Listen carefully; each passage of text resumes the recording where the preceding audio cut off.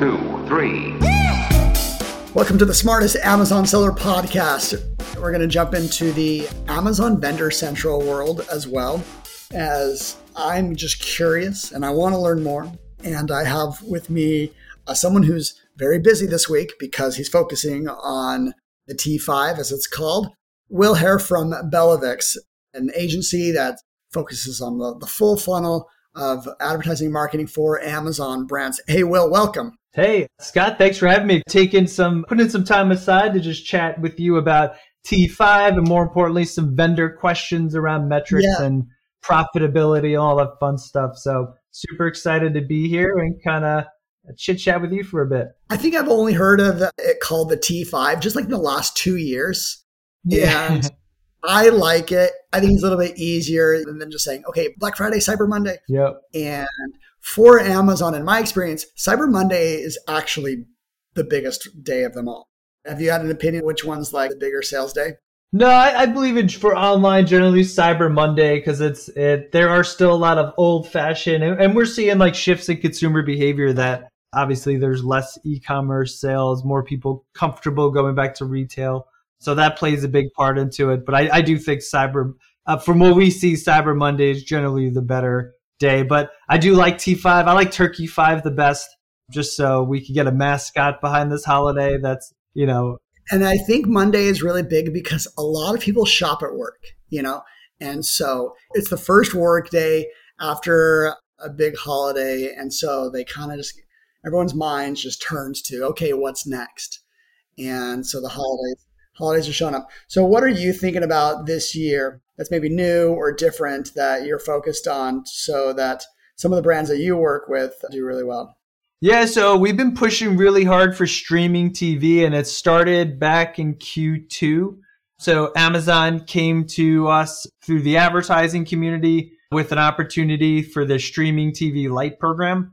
So it gave us the ability to have Amazon create professionally made 30-second videos for our advertisers as long as they committed to spending, I think it was like $15K over 90 days. So pretty much the cost of a video. And we're kind of reaping a lot of those benefits now because we're running those, we have active campaigns going. So it's been pretty exciting to see the quality of the content. So I know there's I don't know if it's called Amazon Live or just like a live QVC type of, is that what you're referring to? Or is this something different? Yeah, so it's something different. So they actually have through the service provider network, they have approved video production companies, and they'll record you a legit 30-second commercial. We've had it done for a beauty brand, a supplement brand, a couple sports equipment companies. And it's, it's a branded video. They knock it out in 8 to 12 weeks, give or take. And the only thing is a commitment to spend. And it's been... Where do those placements go? Yeah, so Prime Video primarily. So you might see them in between shows that you might watch. Freevee, which is their new, the rebrand of IMDb. It shows up in typical OTT placements. So there are placements around, Amazon and stuff like that. And it's upper funnel. So we have the ability to retarget these audiences. We have brand analytics data on the back end to kind of help inform the type of targeting. So, and it's pretty new. And the fact that Amazon's pushing it, giving us the opportunity to provide it is pretty cool. I know some part of my audience, they're not big into advertising. They're more into just the nuts and bolts of Amazon FBA.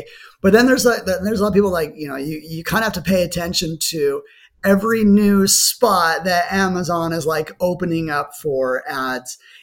And off the backs of recent announcements just this last week about Snap and Instagram integrating. Yeah, which is huge. Yeah, the shopping experience. It's kind of another way for advertisers to be to ultimately end up converting on Amazon a little bit easier. I mean, I'm sure Amazon sellers are already spending on some of those platforms. And so it could increase the conversion rates, if it's just a seamless experience. Well, what I do for these holidays is the Prime exclusive discounts. I think here's my thing is I'm always championing having good inventory discipline. And right now, if you have bad inventory, it's your best chance to get rid of it. So I kind of blanket put the Prime exclusive discounts on all of my stale inventory because there's my opinion. Your options only get worse if you just keep waiting on this inventory even further. So that's the other part of your business. Obviously, a lot of businesses have a few winners, but you probably have a few, middle of the road guys. And so, I throw on coupons, Prime exclusive discounts on all that stuff. Let's see. So now I wanted to ask you a few questions around Vendor Central. I don't know too much. I've played around in a few Vendor Central accounts over the years, but I just want to know how Amazon thinks about it and how Vendor Central, this is a part of Amazon that, if you're talking to someone, they have a Vendor Central account, usually that means they're a large brand. And Amazon has created a buy and sell relationship with them. They buy their inventory and sell on their behalf. So I just had a few questions. I see these terms getting thrown around and I don't fully understand them. So terms like net PPM, how do they calculate profitability? And there's a few others. Let's just jump into it. So you've got experience with Vendor Central accounts. Tell us just at first, how do they think about Amazon? Yeah, so a necessary evil, there's no way around it. The vendors know the necessity of being on Amazon and the benefits of a vendor relationship. Obviously, if you have a good net PPM, which is what I'm glad, your pure profit margin, generally you'll get more support from Amazon. You might have an Amazon rep. There are small brands that still exist on Vendor Central, but generally they're at a lower net PPM.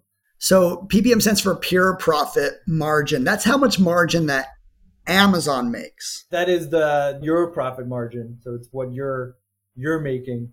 And the way to calculate it is your average sales price. On the account level, it's your ship revenue minus your cost of goods sold, add in vendor terms and minus any discounts. Okay, this is the vendor's profit. Yep, and this is the vendor's profit.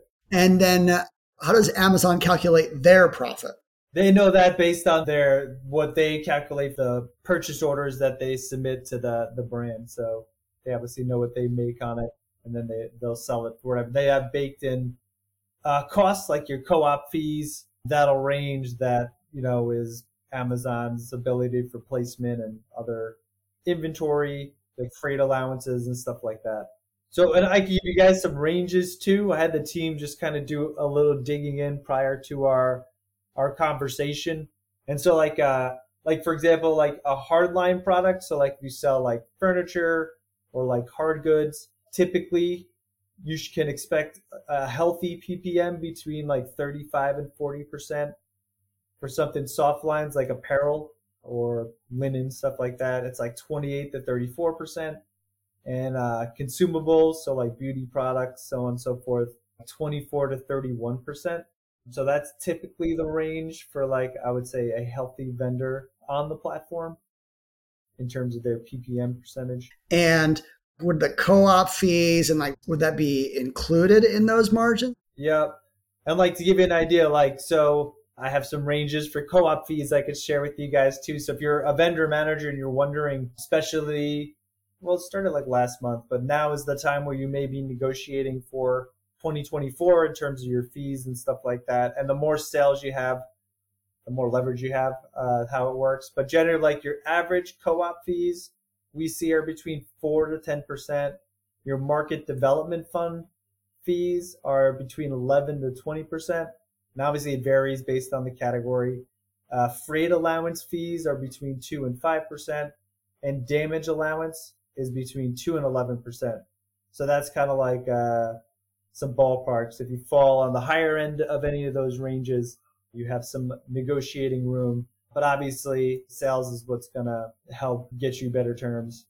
Yeah, it feels like on the third party side of selling, we feel like we get nickel and dimed with fees on all these different points. And there's several fees that are racking up, co-ops, freight, damage.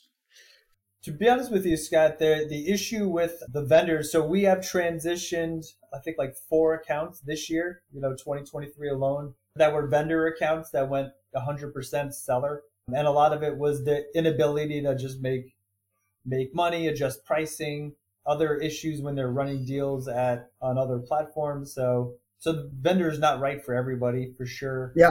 And there's lots of limits. Because of that, we're seeing more vendors open to the idea of just being on Seller Central. Yeah. But I have also heard that some people, vendor actually is right for them, or at least like the way that they do business. Do you ever see that? Yeah, of course. Big manufacturers. We actually see a lot of resellers who do pretty good. We work with our perfume manufacturer that has like the rights to some of these pretty big brands, and it's perfect for them because they're able to recycle a lot of the resources and material, and people are already going on Amazon and searching for those types of products. So the relationship is great. They get paid up front. What we see too is like better placement in search, better buy box ownership if you have like a hybrid strategy set up. So overall, Amazon likes vendors. What do you mean better placement in search? What we have noticed is that like if you have a vendor listing and at the same time have a Seller Central listing, so the buy box rotates between the two, and maybe some other third party sellers. Internally, we've noticed that it skews more towards vendors. So more likely when Amazon is winning the buy box, will they receive slightly better placement in search? But obviously that's just our small data sample, but it's what we observed. I'd believe it. I mean, there's something internally that the way that I know that algorithms work, they're always trying to think like, what's the best experience that this customer is looking for? Like, what's going to like give them satisfaction? What are they going to buy and be happy with? I swear it is skewed towards themselves. You know what I mean? Yeah, right. They paid for it. They're on the hook. Right. So that's interesting. And now there's another term that I hear, like maybe this is the same thing, but I just like want to like hear it, put a definition to it. What's contribution margin?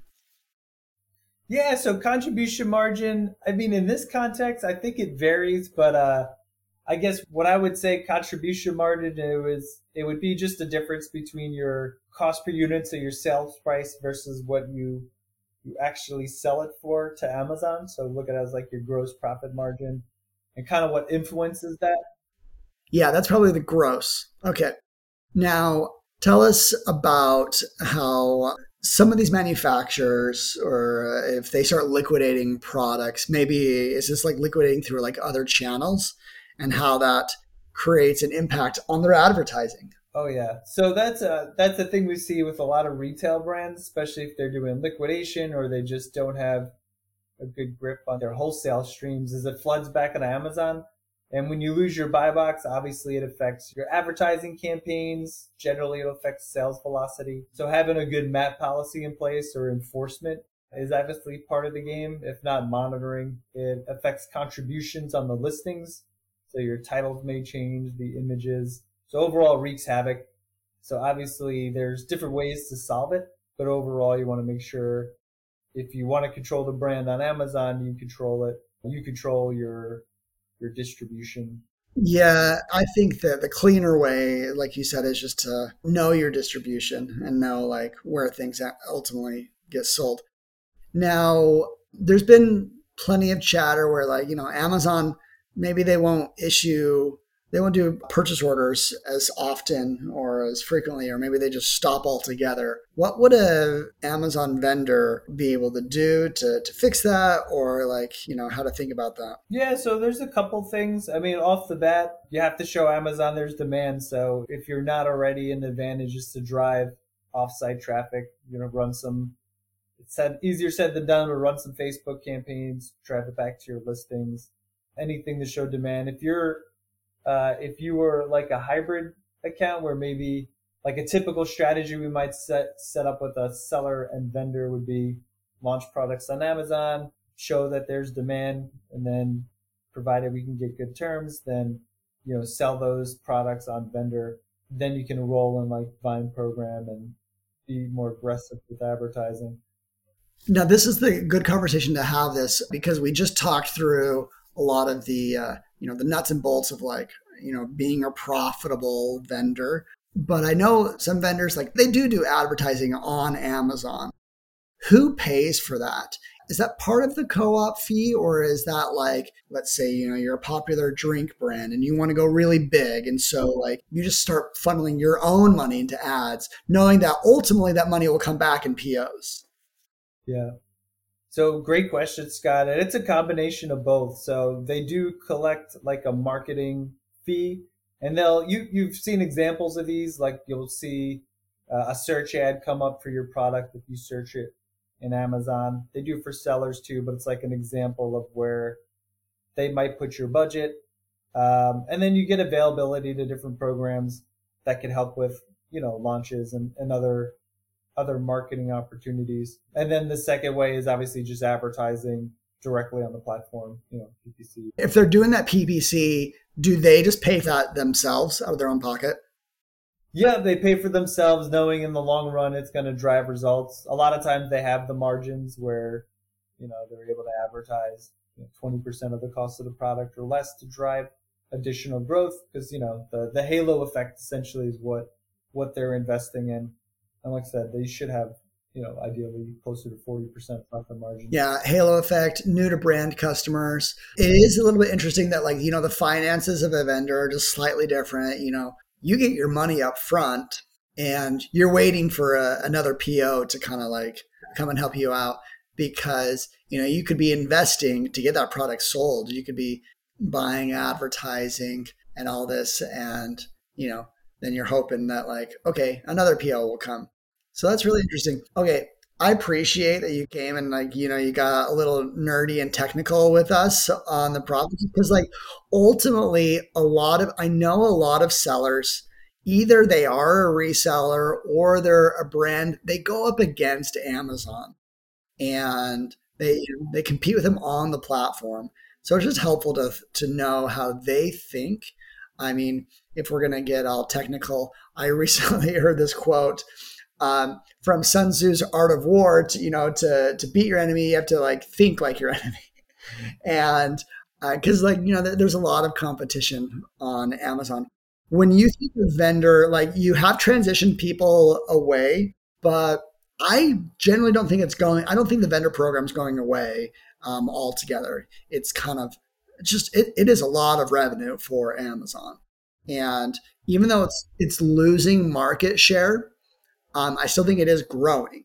So what's your take on vendor? Yeah, I 100% agree. I think it'll continue to grow. I think what it'll be for just like larger premier brands where they can dictate the terms in which they sell to Amazon and to get the support and benefits. I think, maybe 6, 7 years ago, it was much more open up. You can get, they were going after categories a bit more aggressively. So I do think there's some value. I don't think it's going anywhere.